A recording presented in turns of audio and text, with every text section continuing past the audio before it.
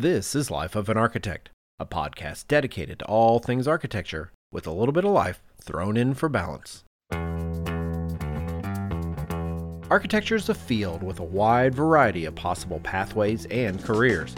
Today we're going to focus our attention towards the closely related field of interior architecture. What exactly is interior architecture, you ask? That's what we're going to be discussing, so to that end we've invited a special guest to give us the lowdown. Get ready to learn all things about this branch of design. Welcome to episode 105, Interior Architecture. Today's episode is generously brought to you with support from Enscape. Empower your design workflow with real-time rendering and virtual reality.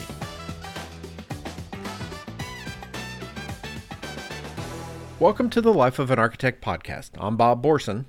And I'm Andrew Hawkins. And today, Andrew and I are going to be talking about interior architecture, what that means, who does it, and why this might be exactly the career path you were looking for.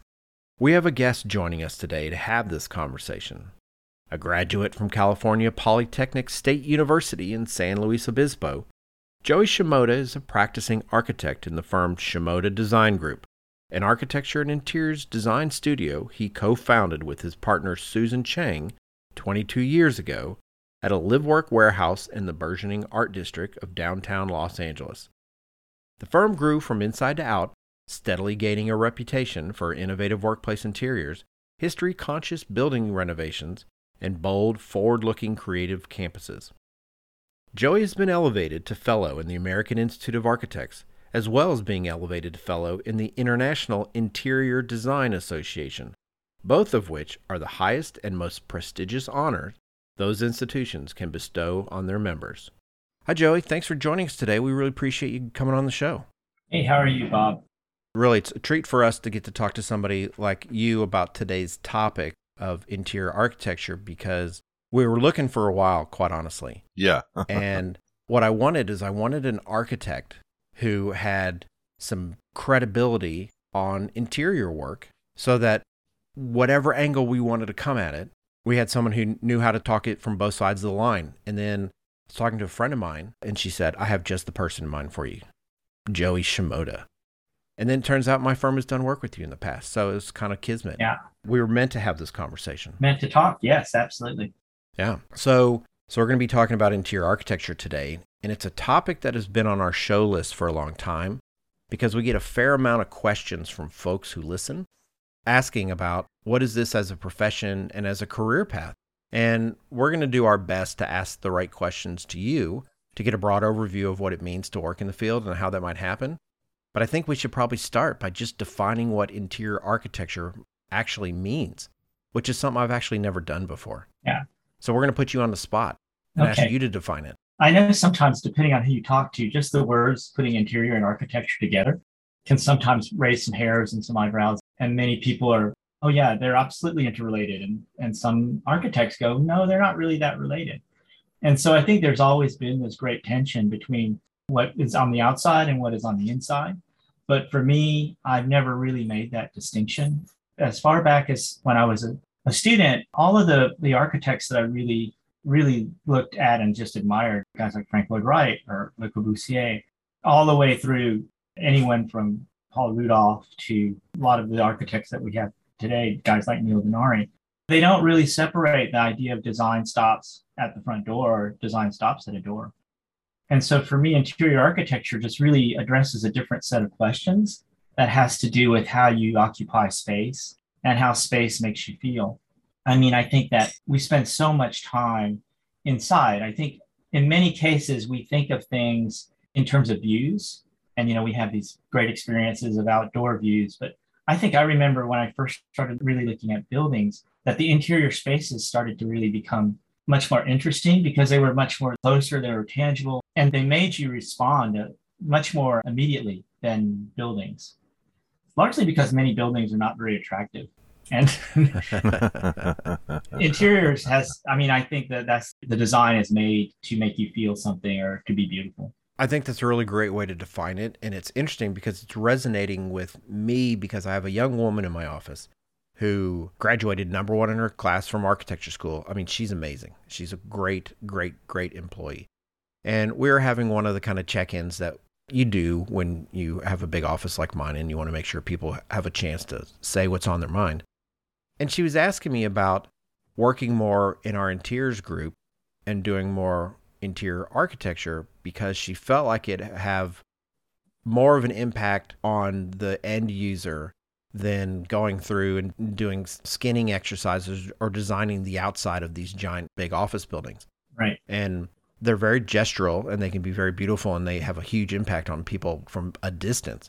But she goes, I want people to walk into a space and I want to do something that impacts that person, the user. And I thought that was a really insightful way for her, who's just 2 years out of school, to go.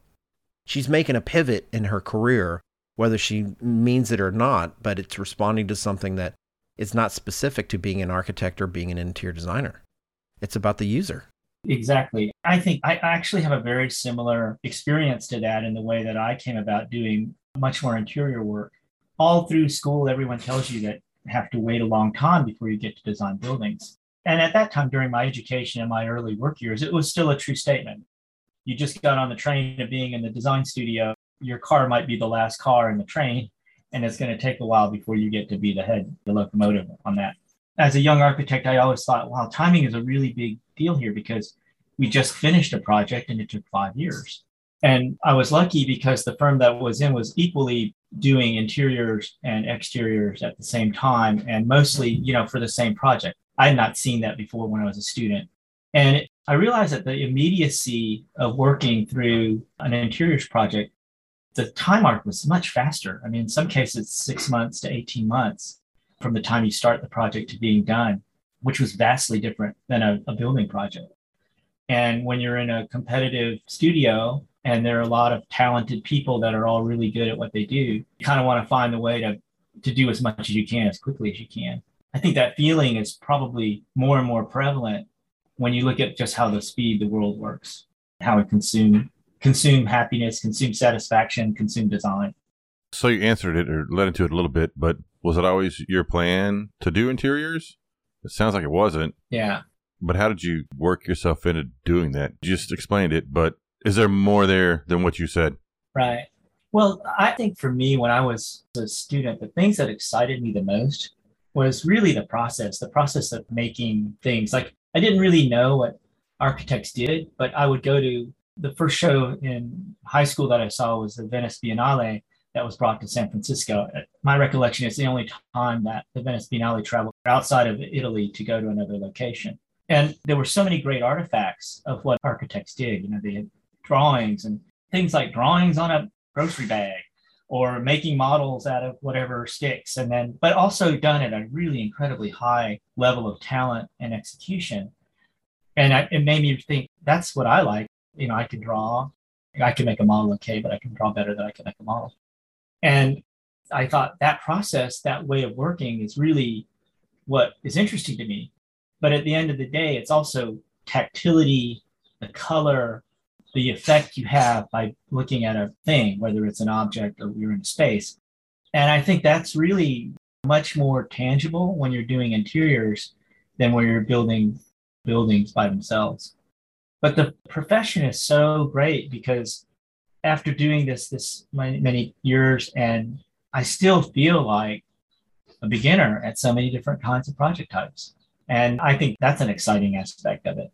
Yeah, the constant learning that's associated with the interior architecture is pretty rapid, partly because the projects are so short in their length that as a case study, each project allows you to explore things and then see how that worked and move on to the next thing in a much quicker turnaround. Right. I keep feeling like, and I don't want it to be this way, but I keep feeling like the performance of buildings, the reactions, the ability to interact and change space, change your environment is really going to be the future. I love the fact that every time I think about the future, I mean, we've already seen it from Star Trek or any science fiction, though all those ingredients are always there, which is we haven't had the ability to actually realize them. And so as we get more smart about how buildings are made, the technology within them, and then what we expect them to do. Right now, I've noticed that I went to both the Samsung and Google showrooms in New York.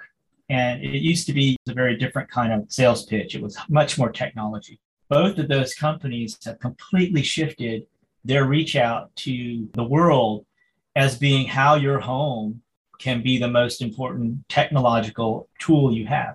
The most easily accessible is whatever's Alexa, those kind of things that begin controlling all of those aspects. But what I was so surprised at was that this is now reaching into everything from security to temperature to environmental preferences. And so all of a sudden, the interior environment is going to be like a spaceship or a holodeck or something like that.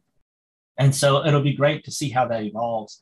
But it also, like everything, it sort of makes certain pathways easier and acceptable, and then maybe not allowing as much creative freedom or as much impromptu creativity in making spaces because people's expectations notch up to like what their minimum is.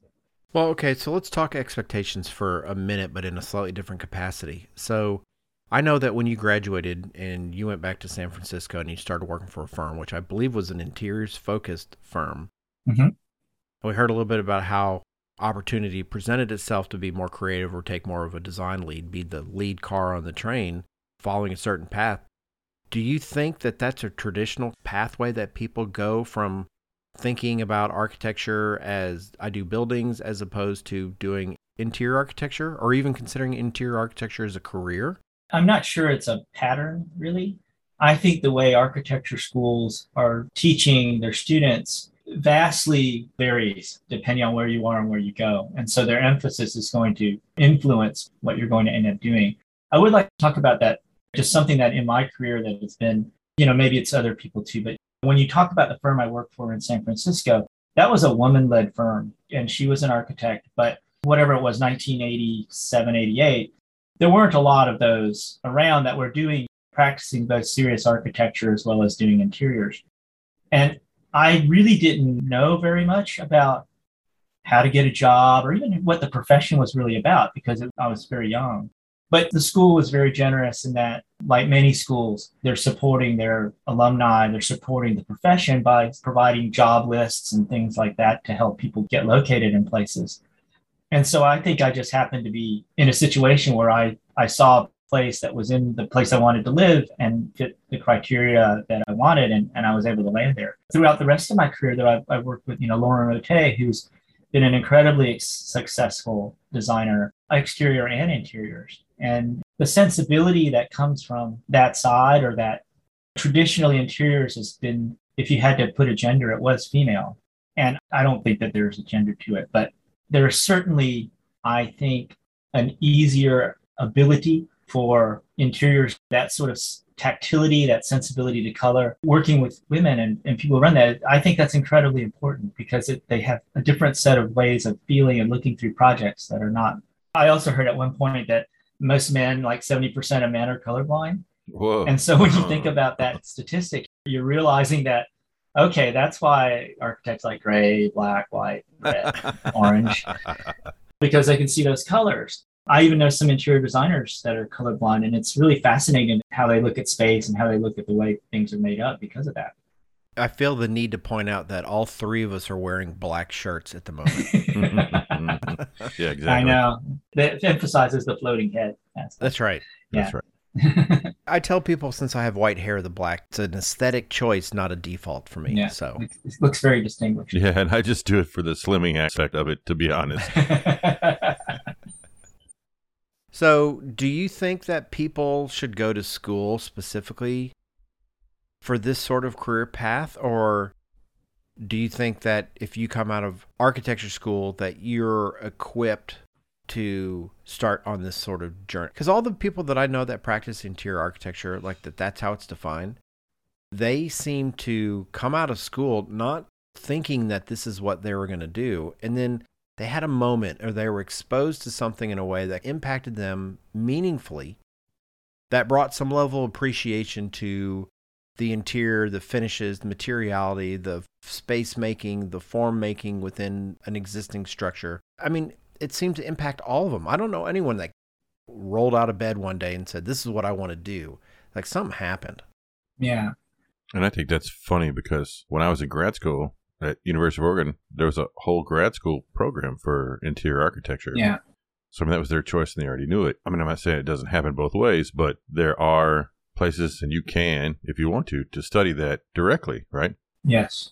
And so it's not architecture. While it is integrated in the architecture department, it's a separate entity within that. Mm-hmm. I mean, I think to address that, professionally, there's a great tension between definitions of professional services, between people who are practicing predominantly interiors work versus people who are doing architecture. And it's not until recently that I think certainly the AIA has been much more open to understanding and embracing the sort of collective aspect of the profession. It's almost like there's been this left hand never talking to the right hand, interiors and exteriors feeling like they had to be autonomous. When I keep thinking about this idea of where the future is going to go with what we expect our buildings to do, I think the education of architecture and interior design has to merge together, and they have to be able to work together, because I don't think they're going to be mutually exclusive at all. I mean, I think the way that we're going to design buildings in 10 years is going to look nothing like the way we're designing buildings now. But then there's also this whole world of, for lack of better words, technology and smart materials and smart systems that are going to be so overlaid on the profession of building an environment, of building a shelter, that we're going to have to find ways of combining that activity and learning about how to do both. I mean, as an architect, I think we always learn, because it's such an old profession, that we're building cities, we're building whatever it is, infrastructure. And then you realize right now we have so much city infrastructure, we have so many buildings. We also know that we can't afford to keep tearing them down and then rebuilding them. It's just not really feasible. Yeah. And so I think we're going to be forced into a different way of looking at that whole built environment.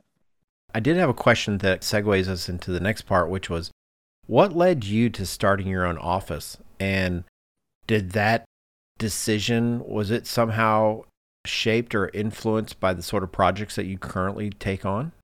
Yeah, absolutely.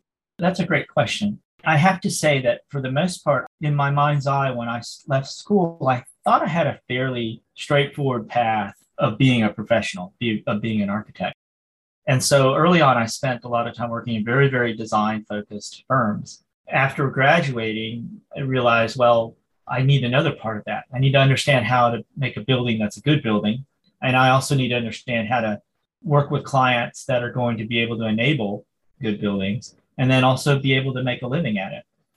And so it sort of drove me from more working in boutique firms to larger firms. And I was able to find an offshoot of a Skidmore, Owings and Merrill group that had all of that kind of experience, but we're doing it, in a more scrappy kind of way, because they were a third of the staff and the projects were the same size. So there was a lot of people wearing multiple hats. And so I got to see this world where all of a sudden people were wearing a lot of different hats and were doing a lot of things they didn't know how to do, but they were learning how to do them. But also I realized too that over time, it was a little bit about that whole train thing. There were so many talented people in that studio, and we were limited in the size and scope and reach that we were doing, that it kind of became obvious to me at some point I would either have to leave or move to another city and represent the firm in another city, or do the traditional thing, steal a client. in my case. And it's actually interesting because the client's in Dallas. Because we were a small firm doing a lot of different things and at very large scale, the developer just essentially said, I know I'm working with you and one other person in your studio, so I like working with you. So do you think you could leave your job and just do this or help me with these things so I don't have to keep dealing with all these people that I don't want to talk to? And I go, yeah, I'll do that. And so that's how it started. And it started because they were able to sign contracts and give me a retainer that I could actually say, okay, that's enough that I could do it. And for a long time, it was just myself and one or two other people and a lot of moonlighters. But the experience that I'd garnered working at the larger firm, both doing interiors and, we were doing high rises and airports. And I was lucky enough to be lead designer on a high rise before I left. And because I knew how that range worked, I was able to still talk the language that would convince somebody to say, yeah, okay, you can help us with these studies and we'll see how far it goes. And we've always been open to working with other architectural firms in other cities. You mentioned working with Boca Powell. We had a great collaboration with them because we had no local representation or licensing in Texas. But we've done that in Chicago and New York and Washington, D.C. and San Francisco.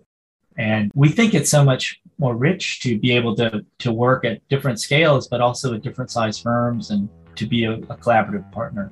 Yeah, it makes a big difference. Yeah, it sounds like a good way to go. More from Life of an Architect in just a moment. Andrew and I are having a chat with Monica Nelson, a teacher at the New Jersey Institute of Technology, as well as a researcher for Enscape, who has the responsibility to explore trends and design workflow processes within the AEC industry. Hi, Monica. How are you doing? Thanks for jumping on the show with us. Hi, guys. I'm well. Thanks for having me. Yeah. So where are you at right now? I'm currently in Bloomfield, New Jersey, which is really close to Manhattan. Well, we're here to talk about Enscape. We have you on because we're going to talk about design workflow. So let's get into that. One of the attributes that Enscape brings to the table is real-time visualization. And I'll tell you, I'm an Enscape user, and we call it working without a net. And so when we're doing these remote calls, I use SketchUp and I put Enscape on top of it, and we share the Enscape screen. And so live real time, when we're describing the project, we're flying through it with the client on the call right then. It's amazing.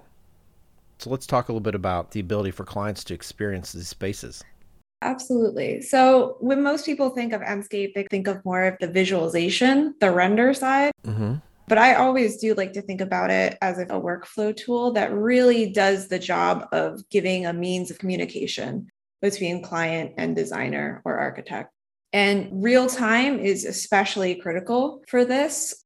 One thing I describe it as is when you're having a Zoom call with someone or a conversation with someone, as opposed to sending emails back and forth. You really need that real time integration to really understand and have a discussion about the space as a whole. You know, it's interesting. I'm a relatively new user to Enscape, really started using it almost daily about 3 years ago. Right when I started using it is when the pandemic happened.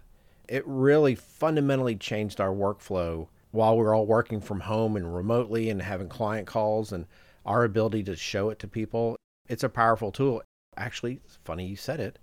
I don't think of it as a static tool at all because I've never used it that way. Really? Yeah. So it's interesting that you pointed that out. I just kind of went in that how you use it. So pretty cool. I was going to say, to follow it up, this idea of it being not just a static generator, but there's a possibility for rapid design iteration. How do you think Enscape works or helps in that regard? The real time definitely helps, especially when you're working in a CAD platform, which doesn't necessarily have amazing graphics. You set it up and then you run Enscape and suddenly you're in the space you're designing. You can truly visualize it and experience it in real time. You can see exactly what you're doing, how it's changing the space, how it's feeling. It's more than just here's a wall, this is where it is. It's really, this is what this space feels like, and being able to kind of experience that in real time in 3D. Certainly. When we talk about that client alignment, there's also another alignment between the client, the contractor, and the architect that Enscape helps with being able to maybe solidify the expectations of what it's actually going to be in the end product once the contractor gets done with it. So what are some ways that works, or how Enscape benefits in that process? So part of my job is sitting down with Enscape users and talking to them about their workflow and how they really use Enscape. And one thing we really found is that Enscape, it is a critical early design tool, but it's also a tool that we're seeing is being used more and more in the later construction phase. And really what it does is you're able to share the experience or the image that the client saw with contractor to really align expectations, because contractors are very skilled. They can read those kinds of technical drawings that maybe a client can't.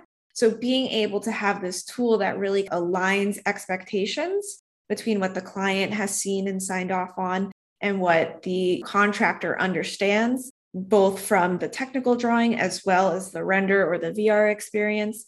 It's getting people on the same page with aligned expectations really makes a difference. Yeah, it absolutely does. That's a great thing, especially if you can do that actually during construction as things change. Absolutely. And we are seeing that being used where a last minute change will happen either on the construction side or from a client. Enscape, very, very quickly, you can make that change, show it to the client, show it to the contractor in the construction phase, and have alignment seamlessly. Wonderful. Well, special thanks to today's sponsor, Enscape. Empower your design workflow with real-time rendering in virtual reality. Enscape brings integrated visual exploration directly into your modeling tools so you can focus on creating, designing, and building. Head over to enscape3d.com/LOAA to get started. And for a limited time, you can receive 15% off your new license. That's enscape3d.com/LOAA. Thanks again, Monica. We really appreciate you coming on the show with us today.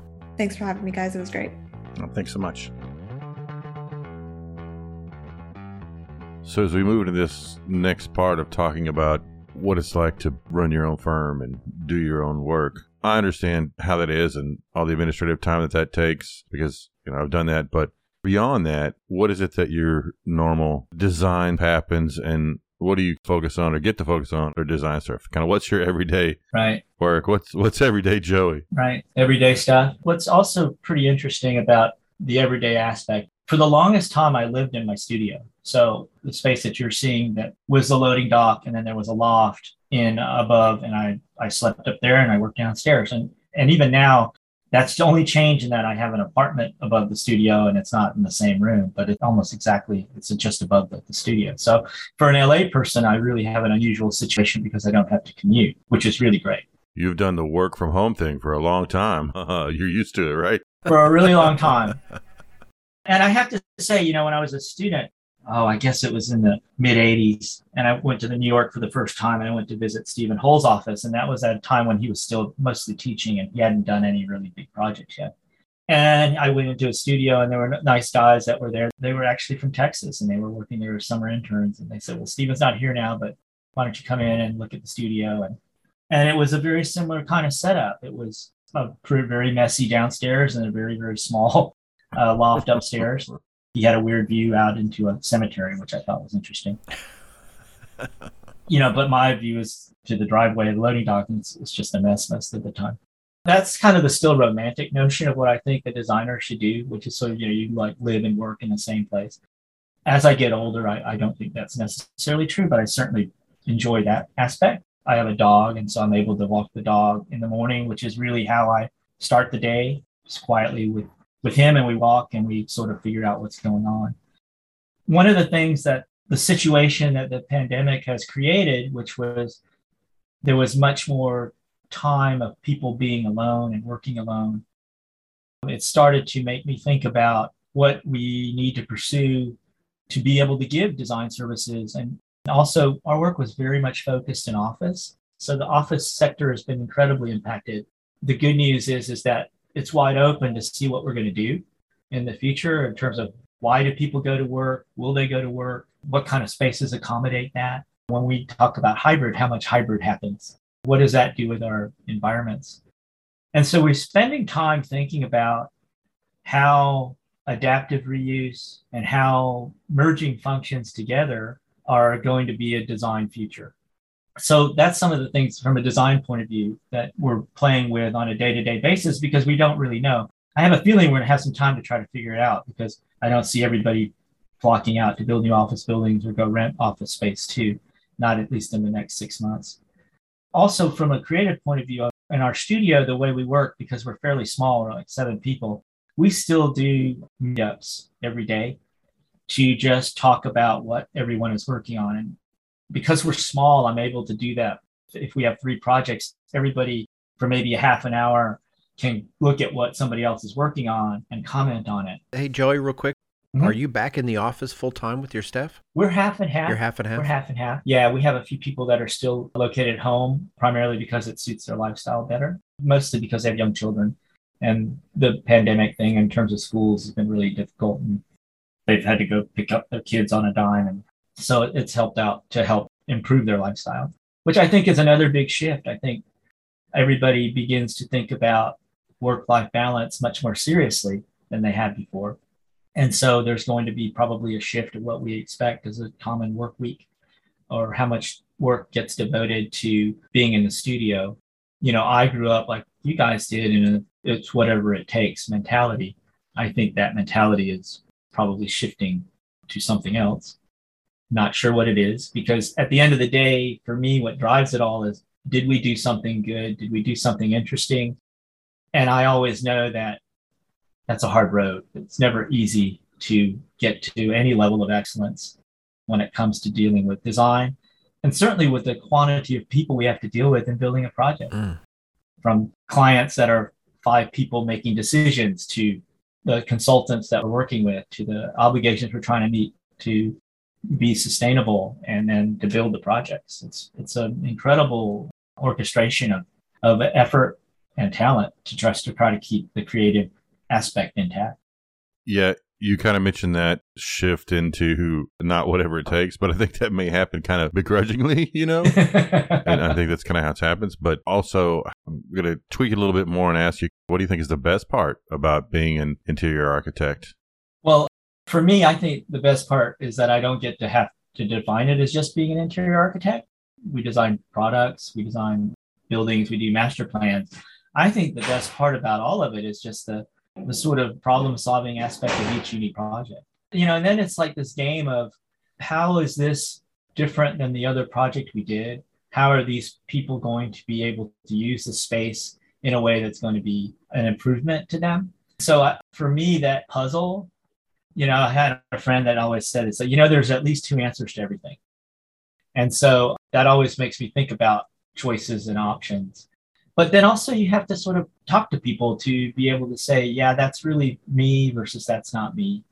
And that's a different kind of way of approaching doing design. I think if you look at our work, it doesn't all look like the same thing, but there are similar ideas of way, our process is very similar in that we try to arrive at something in the same way, but make sure that it's unique to the person we're giving it to. And so that's the fun part. I mean, that's the part that says, that's still part of the dream, is how do you make something beautiful? How do you make something meaningful? It's a mental challenge. I realized for myself, first part of the pandemic, when I was alone a lot, and most of us were not used to that. And so I spent so much time with myself and my thoughts, and then just being on a Zoom call. I realized that this whole concept of rehabilitation through solitary confinement must be the worst thing you could ever do to any human being, because it was starting to make me want to go postal. And so it made me realize that you have to talk to people. You have to be around people. And that's the fun part too. I think that's the one part that the young people who haven't been in an office because they got hired during the pandemic, I hope you really lust for getting into a situation where you can work with people in a room and go someplace you'd never thought you could go, just because everybody started talking about different things. Well, this is a topic that I spend an extraordinarily large amount of brain power thinking about when it comes to our office and our firm culture and how we come together to work and what kind of product are we making when we're together versus when we're not together, and what's the right balance. And I will tell you that, we have lots of conversations about how different the firm culture is now than what it was before the pandemic. Part of that conversation always kind of shifts towards, there's a faction of people that it seems like their goal is to get it back to what it was. And then there's another group of people that realize it's never going to go back to what it was. Right. We need to create something new that can accommodate what we learned as a result of the isolation or being by ourselves. But I will tell you, I really struggle with this because I don't want to make it just, well, I'm 54 years old, so I know that that's shading my opinion on it. When I graduated from school, the do what you got to do to get things done mentality that you mentioned earlier, I really want to try to find a way to get everybody back in the office, but not because they have to be there, but because they want to be there. Yeah. And we're in the process of redesigning our office. I'm one of the tip of the spear of the team that's working on it. And we spent a lot of time talking philosophically about the kind of space that we're making and what are we doing to try to make and facilitate a work environment that people want to be in, instead of them going, like them rubbing their hands together and going, ooh, I can work 50% of my time out of the office this week, and they're excited about not being in the office. I want the exact opposite. Right. I think that we're all trying to find out what that secret sauce is too. I also see the benefits of this whole process when we've been doing a project in New York for a year and a half, and mostly all the construction administration was done remotely. It did teach us some efficiencies about how we can engage with people. And I think the more fluid we get with utilizing remote communication like what we're doing right now. Before the pandemic, I hated video calls, and now it's just like, I really want to see your face. I want to see what you're thinking, and I want to see the reaction. So we're getting closer to connecting that way. But I think that if we're really working on creative projects, it does need to be the chances of running into each other and talking to each other during the day is so much higher if you're in the same room than it is if you're calling somebody up. There will be a balance. And I think that might go back to this whole thing about, I'm going to be crazy and say it, it's like it's really, instead of 5 days and on and 2 days off, it might be 3 and 4 or something. I don't know. I think it's going to change. I think the expectation of what a work week is, what it is, will change. But then salary structure will change, and all that will change too. Hopefully we'll have an economy that can support it. Well, with all the side hustles these young kids have, maybe that'll part of what will allow this to happen. Yeah. As everybody becomes some sort of e-commerce person, it seems like. So, yeah. When I think about it from an education standpoint, the creative part really happens better when we're all in the same room. But when we get to that technical part, it doesn't necessarily require us have to be sitting next to someone in an office. Right. But we have to figure out, really, to me, what we have to figure out is that balance of what everybody wants now, and this freedom, but still being able to come together and collaborate and have this great sharing of ideas, and really easy, and standing around a table, looking at something and all talking about other things, right? And I think it still doesn't happen that well in a call like we're sitting on now, and it just doesn't work as well, I think, because it's just not as normal. So I think it still works better to do it in person and have ideas bounce off each other and those kinds of things. I think you bring up a really great aspect of something that I've been observing, is that if you spend so much time relying on yourself to just be creative or find your way through the day, kind of feel like this idea of how you make and craftsmanship, and I don't want to say the word trade, but being able to do something, whether it's build a motorcycle, make a painting, or weld something together. I think there's going to be a real strong desire for people to be much more hands-on with that the relationship of making, thinking, creating is much more tactile. I think you see a lot of that idea of customization seems to be such a big deal for everyone because it's easy to do and it helps to bring out your personalities. But I think there will be this meditative aspect that people that will start to desire more and more, that hopefully can infuse into maybe a different way of making spaces. I remember when I first moved to LA, SciArc was a school that was really just about people who were building as well as designing. That was a very common thing. Now it's a very different thing. People are almost not touching anything. It's all digital keystrokes. So I think there'll be a world that comes back to that, to be much more holistic. And I think that will end up being more satisfying too. So let's talk about the less shiny stuff a little bit right now. But we got to get some of the less shiny bits in. I'm sure it's pretty universal in the design field, but maybe you can get a little bit more specific about what may be the most frustrating part about interior architecture. I think some of the things that I find frustrating being a designer, an interior architect, or even an exterior architect, well, there are a couple things. The idea that everyone has an equal voice with everyone you're talking to has been something that's been very prominent in the last, I'm going to say 8 years, where an awareness of, I don't think it's so much a diversity, equity, inclusion conversation, but it was something more of not a single leader saying something, democratization of design. And I think that has done nothing but really water down conversations and solutions for any project. And so I think that's been something that's frustrating. The other part that even makes it even more frustrating is that the tools we use to share with our clients are so realistic and so convincing, and in some ways feel so easy that we're constantly asked to change things. That personal taste, whether or not it's a really good personal taste, is often a reaction to the products that we share, that it almost always comes back and creates something or changes something that wasn't in the design ideas that the studio had in building that design. So this idea that we cannot convey a vision or help people guide through a vision, that's really frustrating because the way we consume graphic information, architectural and spatial information through anything on the internet, through Pinterest, through Instagram, it colors everyone's idea of what they think is right or wrong. And all of a sudden, we're sort of reacting to somebody's I just flipped through this and saw this, and this should be what your project looks like. So it really takes power away from the designer because of the fact that we have so much access to really great images and great design. Yeah, I have that conversation a lot in my classes, in my studios, and with other professors about how the image and graphics have taken over the role of the idea behind it. Right. So that you see something, and so instead of students trying to figure it out, what was the idea behind it, they're just like, oh, this is exactly what I want, and I'm just going to do it, and but. Yeah.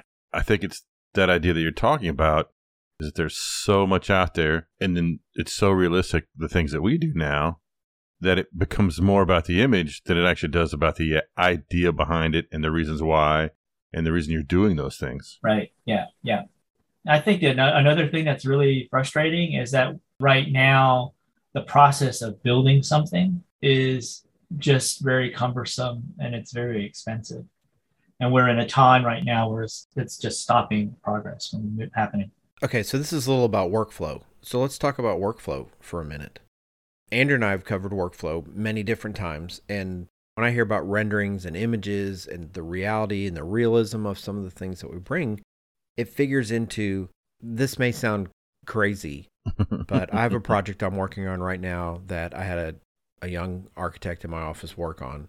And he went into Revit, he drew it up, and he sent it over, and we'd had a bunch of iterations back and forth. I got the final product. I took it into a different software, and I sketched over the top of it and showed the client that and did not show them the CAD drawings. Yeah. And this is something that I do probably more than I wish I did. Part of it's because it's my workflow now, but part of it's because I don't want the client to see something and think it's finished, and it shade the conversation in some way because they think that this is it. Here it is, done project. Go build this. Right. It looks like such a finished product that they think the process is done. And we're like, no, this was to facilitate a conversation, not to tell a contractor what to do next. So we changed that a little bit. So I'd be interested to hear what your workflow is. How does your process work? Yeah, I think that like many designers, we're asked to work at pretty quick speeds. When we create proposals for almost any of our projects, they happen fairly quickly. The missing part is that approvals and discussion and time never get factored into that. But we find ourselves we've had enough experience, we really understand the context of a project that we might have. And so we're not totally in the dark about what our parameters are. So that's helpful. But we really start very quickly when we have diagrammatic ideas. We do really start going into three-dimensional SketchUp right away, because I grew up in a world where the model tells you a lot. It used to be a physical model would tell you a lot, but it took a lot of time to make it. And so we're still thinking about architecture as a space versus a diagram. And so we get into that fairly quickly to help create a sense of massing and an enclosure, whether it's an interiors or an exteriors project. Even more so when it's an interiors, because you have so few opportunities to be able to create spatial moments that are specific and different. And so we're always trying to find out what is the opportunity within the envelope to be able to make places. And because we also use Enscape, my guys are really fluid at it. It gets to be on clay massing very quickly. Lately, we've been trying to keep it more neutral in colors so we understand and can share the ideas and the form without getting mixed up with materiality.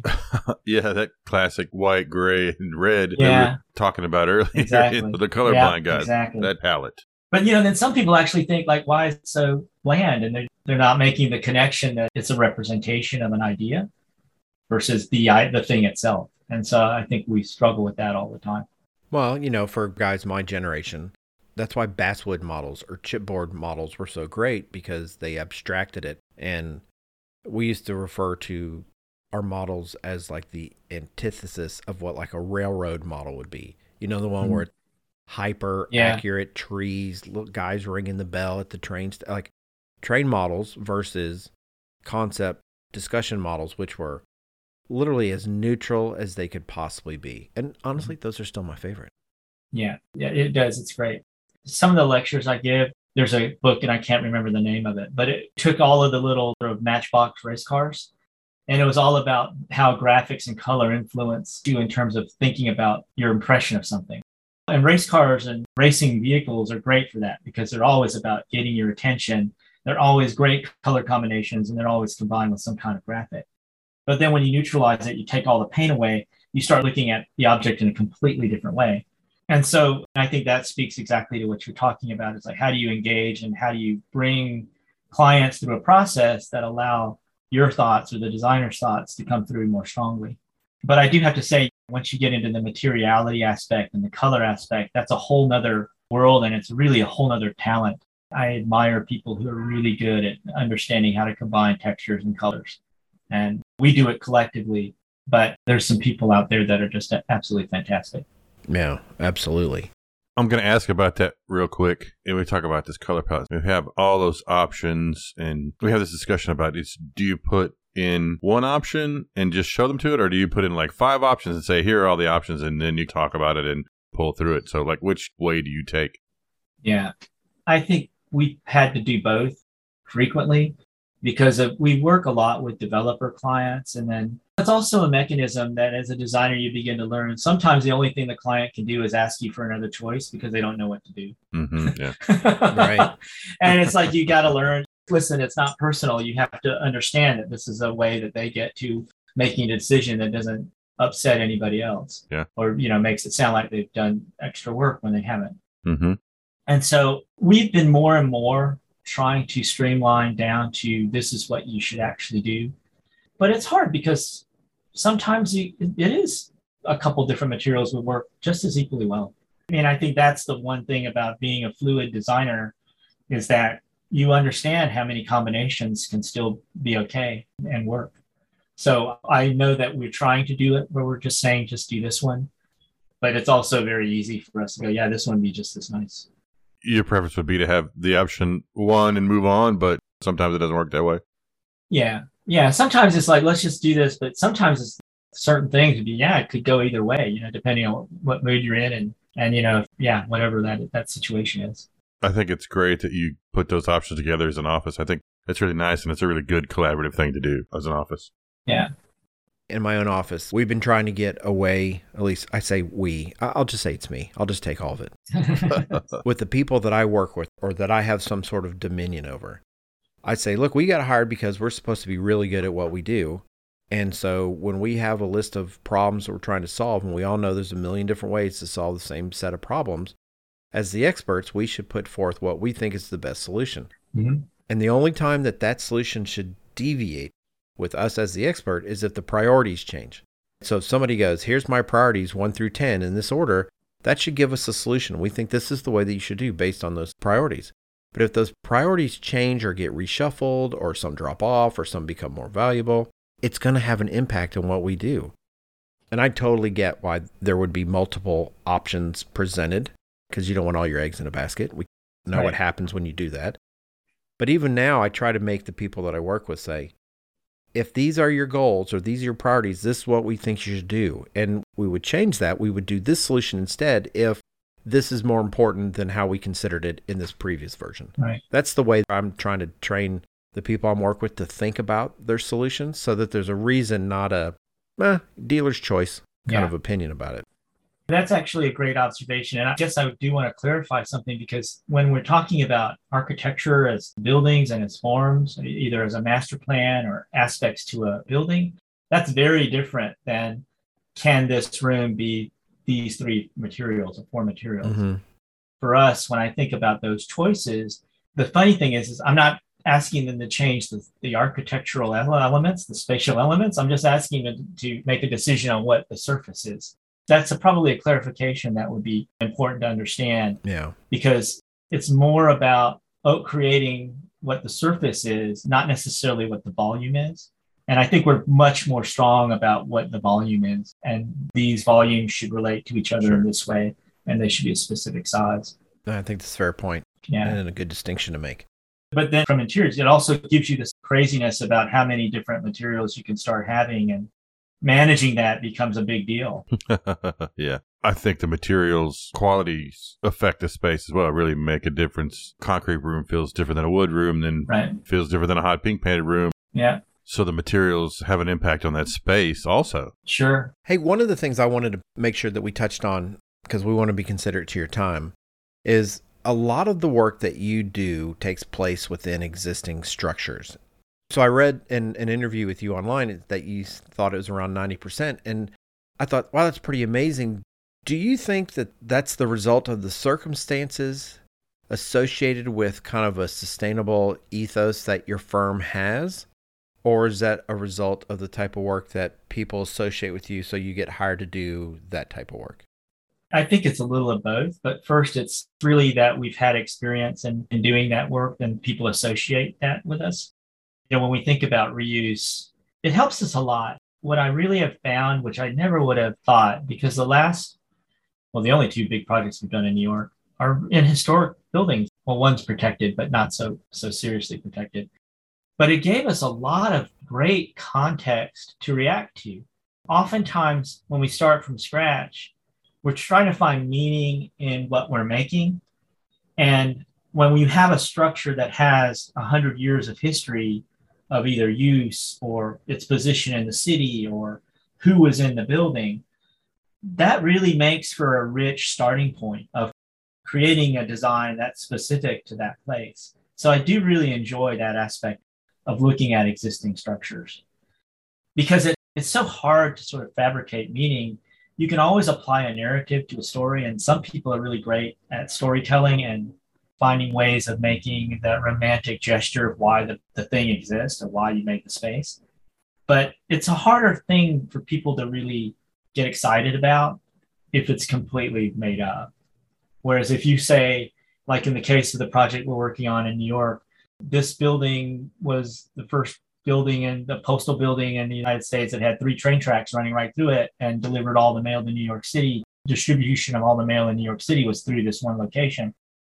And you're looking at the High Line, which everyone says that's been such a great renovation of a city asset. And then you say, well, this building used to distribute all the mail for all of New York, and all the trains drove right into the building. You're like, that's actually really great, because the resultants are the space was affected by the trains, the structure was affected by the trains, and we can celebrate that in the reuse of the project. So those kind of things are really helpful in terms of being able to bring meaning and preservation and romanticism to a project. Yeah.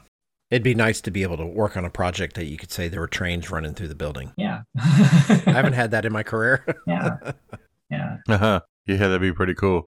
I think the other thing about that and the reuse of existing buildings, some of those are my favorite because, as we alluded to a little bit earlier about the division between interior and exterior. Yeah. Sometimes I really like that you can walk into a building, right, and it's completely unexpected on the interior what it was like from the exterior. Right. And there's this sort of dynamic thing that happens. Like I walk into this old brick building on the outside and I go on the inside and it's a completely modern, yeah, absolutely, high finish thing. And it's this complete contradictory aspect that happens.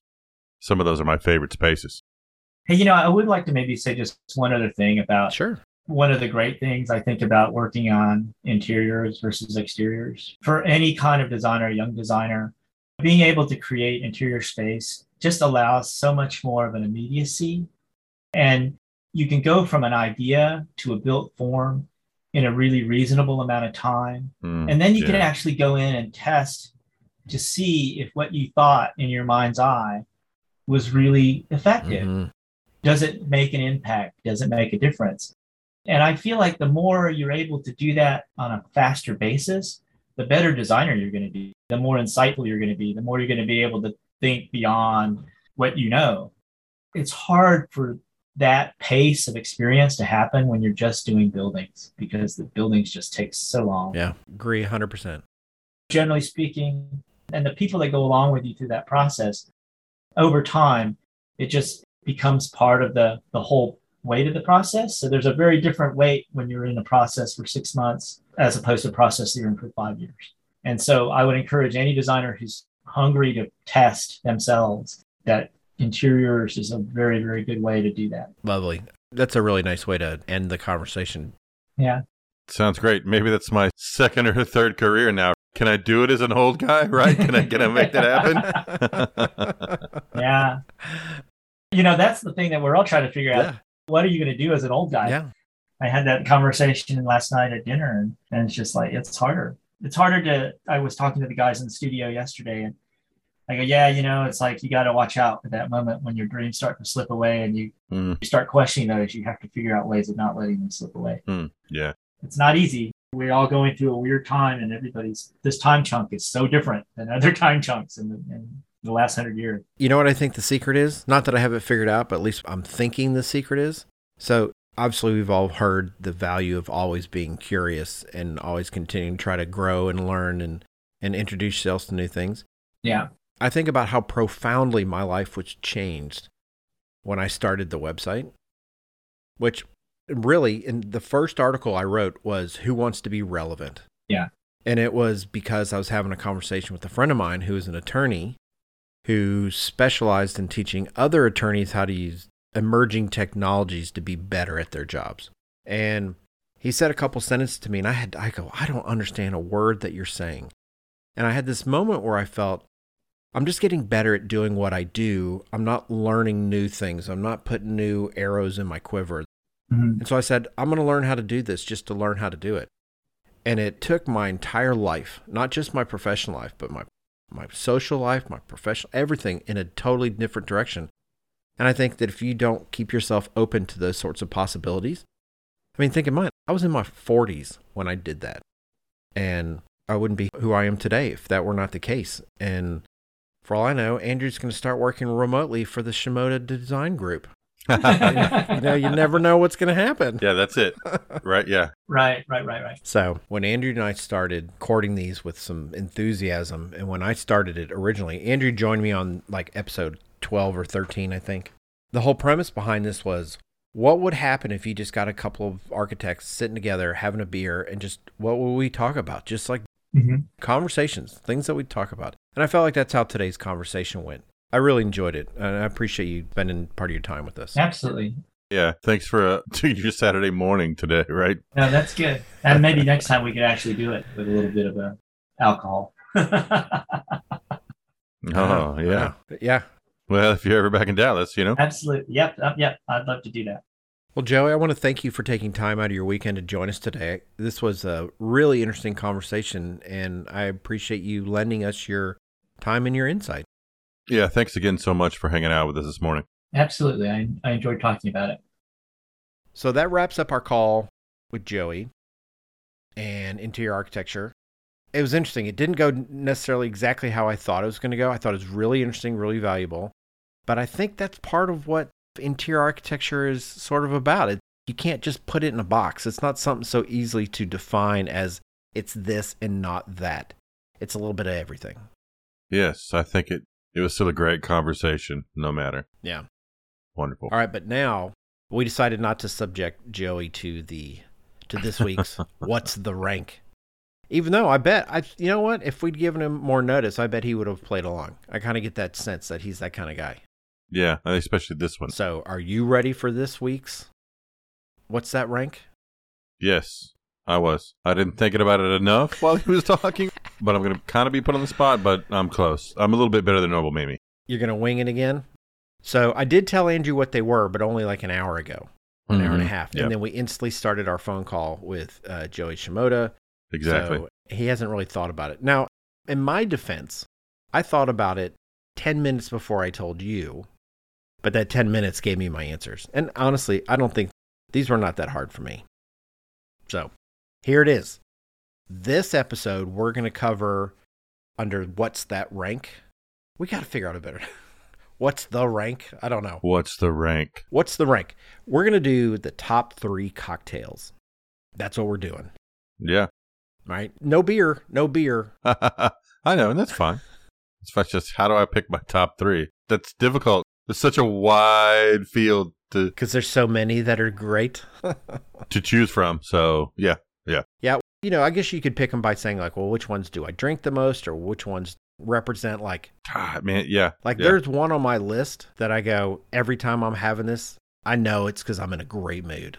And so did it artificially inflate its value on this list? Because if I'm just sitting here watching a stupid movie on Netflix and I'm drinking that drink, I don't know. I don't know if it would have the same place, because most of the time when I'm drinking, I'm somewhere awesome. The sun is shining. I got a nice bronze glow on my skin. Like, things are great. Oh, So- wow. Wow. That's nice. I know. That sounds like some kind of tiki thing or like some kind of Mai Tai that's going down.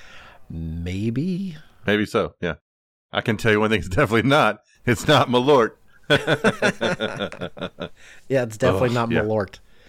Yeah, shout out to last week's episode. Yeah. So I get to go first here? Yeah. I mean, if you want, I can go first too to buy you a little time. No, I'm good. I got it. All right. You talking about being bronze and maybe think of beach cocktails, which I haven't even pulled that into my mind yet, because there's a few that I like, Yeah. but I'm going to steer away from those. You know, it'd be great if I had 4, but I'm going to start off not with that. So I'm going to go with sort of cocktails that I have with some regularity. Okay. Not that I have them a lot, but that they're a little bit more in my rotation. My number 3 drink is going to be a White Russian. Okay. So for those who don't know, what is a White Russian? A White Russian is a cocktail that has vodka, Kahlua, a coffee liqueur, and then a little bit of cream of some kind, like half and half or heavy cream or something. I like that because it's coffee-like with a kick. That's why I enjoy it. There during the pandemic, I was having 1 or 2 of those every evening before I went to bed. So it became this kind of comfort cocktail. It's not real crazy, and it's not really alcohol forward, but it's a nice, soothing, sit down and relax and have slow drinks of it and have a creamy coffee drink that's got alcohol in it, right? There you go. It counts. All right. So yes, duly noted. White Russian. Yeah, they're not difficult to make, and it's an easy drink, and you can put them together. Yeah. My number 3, Mm-hmm. which should show up on your list at some point, to be honest with you. If it doesn't, I'm going to go, do I even know you? All right. Oh, wow. Okay. Here's what I think before I tell you my answer. Everyone's like, oh my God, Borson, just tell us the answer. Yeah, all right. No, I bet 2 on my list are on your list, or they should be on. Well, now I know what it is. Maybe. I don't know. Maybe not. So my number 3 is actually a margarita, frozen, with salt.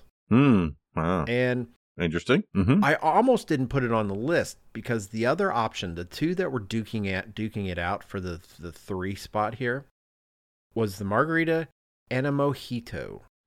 Because I will tell you, Yeah. when they're good, they're great. You like a mojito, yeah. I love a good mojito. Yeah. Here's the thing. I only order them in very specific locations because most people can't make them right. But Yeah. the people that can make them right, it's like they could fall out of a tree and make one on the way down. It's the most amazing thing you've ever had. Like if you go to Key West, anybody can make an amazing Oh, yeah. mojito down there. I don't know what it is. It's like in their DNA. Every mojito is fantastic. Yeah. If I go 2 miles away from my house in Dallas, one of the biggest cities in the country, and ask for a mojito, pretty sure it's going to be garbage. Garbage, It's not going to be good. And that's what I don't like to make that much because it's a rather involved cocktail. To get it right, Yeah, it takes a lot to of get it work. right. But I'm telling you, like those guys in Key West, Yeah, but they are good. when they make it, they look like they're like, this is the easiest thing in the world, and it's sloppy, and they just like whip them out, and you're like, how does this taste so good? I honestly think the last time I went, like every mojito cost like $10, and my wife and I were walking along the water's edge, and like all the hotels roll out mojito carts. Yeah, yeah. Uh-huh. Like every 60 feet, there's a mojito cart. You can get one. I think I spent like $100. I bought one at every cart, and I was like, these are so delicious. Every 120 feet, it's a new one. Yeah, they were so That's good. funny. Yeah, But you picked a margarita. I picked a margarita because that's more of a go-to for me than the mojito is. Okay. That's my number 3. Yeah, when you start talking about beach drinks, my number 3 could be this thing called a dirty banana, but Ew, sounds terrible. it's another coffee drink that I drink a lot in Jamaica. It's like a frozen margarita kind of drink, but it's got bananas and coffees and vodka. Still sounds terrible. No. They're fantastic. Anyway. Okay, you're number 2. Okay, so my number 2 is a gin and tonic. All right, that's Another classic, clean, classic. easy cocktail. And if you know me, you know I drink a gin and tonic with regularity. Yeah. I'm a gin guy. I have Yeah. tons of gin, so I love a gin and tonic. All right, interesting. So now I'm puzzled as what your number 1's going to be. Oh, uh-huh. I would have bet my last dollar on this planet that was your number 1. Well, My number one's closely related, so. Okay. It's just straight gin. That's your number one? No. Yeah, exactly. All right. So my number 2 is actually a relatively new cocktail for me, and it's an old fashioned. And I have become rather adept at making them. That's a humble brag a little bit, but I'm stand up. Not so humble brag. Yeah, you know what? I'm not saying I'm the greatest, but I'm better than most. I always say that. Oh, okay. Yeah, I think the first old fashioned I had that I enjoyed was probably within the last year. Oh, wow. So this is a relatively new one for me. And I've gotten to the point now to where I have like bourbon old fashions and there's rye old fashions. And I like both of them, but I make them slightly different. One's with orange, one is with lemon, one uses regular bitters, one uses this black walnut bitters. I mean, they're pretty solid. All right. And all you people out there, whenever I'd post a picture of it online, because you know how I do, I'll take a picture and stick it on Instagram. Oh, yeah. They're like, have you had a rum old fashioned? I mean, like they throw every liquor imaginable and say, you got to try. No. You should have a tequila old fashioned. That sounds terrible, man. Everyone comes at me with those. So, yeah. All right. That was my number 2. Well, I've got my friend. Been drinking old fashions for years and years, but I'm not a dark whiskey guy, but his preference for old fashions is rye. You should tell him to make it with lemon then, as his garnish. Regular bitters, lemon peel. That's how he should do it, with rye. But he doesn't make them. He just buys them, man. He doesn't make them. All right. Okay, so your surprise, I guess, that's coming out of this isn't a real surprise, but my favorite cocktail, which I don't get to drink that often, and there's only actually a couple places that I can get to that'll make it, is a jalapeno gin gimlet. Okay, that's very specific. It is very specific, but it's a gin gimlet, which is a little sweet, a little sour. I mean, it's almost like a margarita, maybe, but not really. Kind of, I don't know how to say it, but it's got a little bit of sweet to it, a little bit of sour bite, but then the jalapeno gets muddled in it, and jalapeno garnish, and it's just a gin gimlet with a nice spicy kick. That's my favorite drink to drink when I get a chance. I mean, it's refreshing. It's got a little spice to it, and I like spice a lot, and that's it. Just kind of pow. All right. Punch in the mouth a little bit, and that's it. All right. So that's mine. So you should be able to guess what my number 1 is. I mean, is it going to be gin and tonic? Yes. Oh, all right. Interesting. Yeah. Gin and tonic's probably the one drink that I've been drinking the longest and has stayed in some sort of a rotation for me for the last 30 years. Sure. I didn't know that, but I don't drink them year round. Yeah. Like I like brown liquor drinks when it's cold outside. Cold out. Yeah. And when it gets hot, like it's so hot right now, it's so hot that I like going to gin. Mm-hmm. Yeah. Which shouldn't be surprising considering all the British colonials that drank it in India. Yeah, exactly. Gin is a great drink year round, but it's definitely a good liquor for hotter times of the year, which, right, in the great state of Texas is 98% of the time. Yeah, it's light, it's crisp. You serve it on ice, it's refreshing, it's got a little citrus taste to it. Yeah. And you know what? It's funny. You can ruin a good gin and tonic with too much lime, in my opinion. Oh, yeah, actually, true. My gin and tonic, I prefer with cucumber. I'm a cucumber guy. All right, interesting. Get your veggies in. Makes sense. No, yeah. Doesn't surprise me that yours is a gin and tonic. Maybe I should try that because I have maybe 6 bottles of gin in the house right now, and they're all very different. Hendrick's? Yeah, I have one of those. I have that. That's really good with cucumber. Like, really good. It brings out some of the flavors, yeah. So there you go. Margarita, old-fashioned, gin and tonic. That's my countdown from 3 to 1. And then White Russian, gin and tonic, and jalapeno gin gimlet. Super specific for me. I know. Okay, I think we've been at it long enough, and I think we're at a good stopping point. Thank you, everyone, for being with us today for episode 105, Interior Architecture. Special thanks to today's sponsor, Enscape. Empower your design workflow with real-time rendering and virtual reality. Enscape brings integrated visual exploration directly into your modeling tools so you can focus on creating, designing, and building. Head on over to enscape3d.com/LOAA to get started, and for a limited time, you can receive 15% off your new license. In addition, special thanks to our media partners, Building Design and Construction, for their ongoing support of the Life of an Architect podcast. Want to get every new episode automatically downloaded? Make sure to hit that follow or subscribe button on your podcast player of choice so you can get alerted every time we publish an unbelievably awesome new episode. And if you got a few moments and feel motivated, we would appreciate a review and hopefully a 5-star material, space, and color rating. To get even more content, head over to lifeofanarchitect.com for blog posts, links, and info about this fantastic episode and all the website has to offer. You can even add your own voice and join the conversation. Thanks so much for tuning in. Take it easy, everybody. Cheers.